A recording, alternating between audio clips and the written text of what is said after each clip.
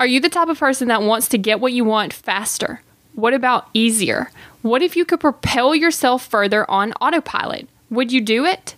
Go ahead and check out foundationhabits.com. There you will be able to purchase my $5 mini course with the 5 habits that you need to create in order to ensure a solid foundation for success.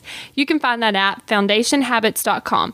And for the first 100 students that enroll in the Foundation Habits course, I'm offering a free 20-minute call to help you determine what your first life-changing power habit will be. I'm learning how to be successful. You're learning how to be successful. So let's take the daily steps towards success together. Let's schedule in some fun. So today we're talking about actually scheduling in fun. Now, wait. Before you start thinking, oh my gosh, this chick is crazy. She is so rigid. She schedules everything in, and now she's trying to schedule in fun. But here's the thing. You know what happens? What gets scheduled gets done. Now, I actually like to hula hoop dance, but you want to know the truth? It's been a while since I've actually went out and just hula hooped, because I went out there to brainstorm, but actually just having fun hula hooping. It has honestly been a really long time. Why?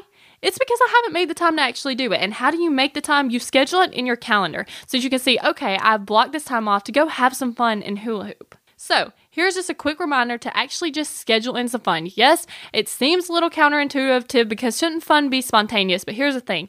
I haven't been hula hooping in a while. Why? Because I didn't schedule it in. So I'd rather just be a little nerdy and just schedule in my fun so that I actually get to make it happen.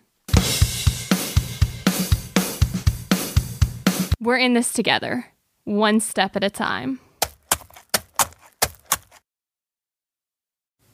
Have you found yourself Googling, how do I stop procrastinating? Here's the thing. When you search that, I'm sure you found hundreds of tips, tricks, hacks, and strategies. In fact, I've shared several of them here on the podcast. The only thing is, did it work? Are you still procrastinating? If you are, then what you need isn't another hack.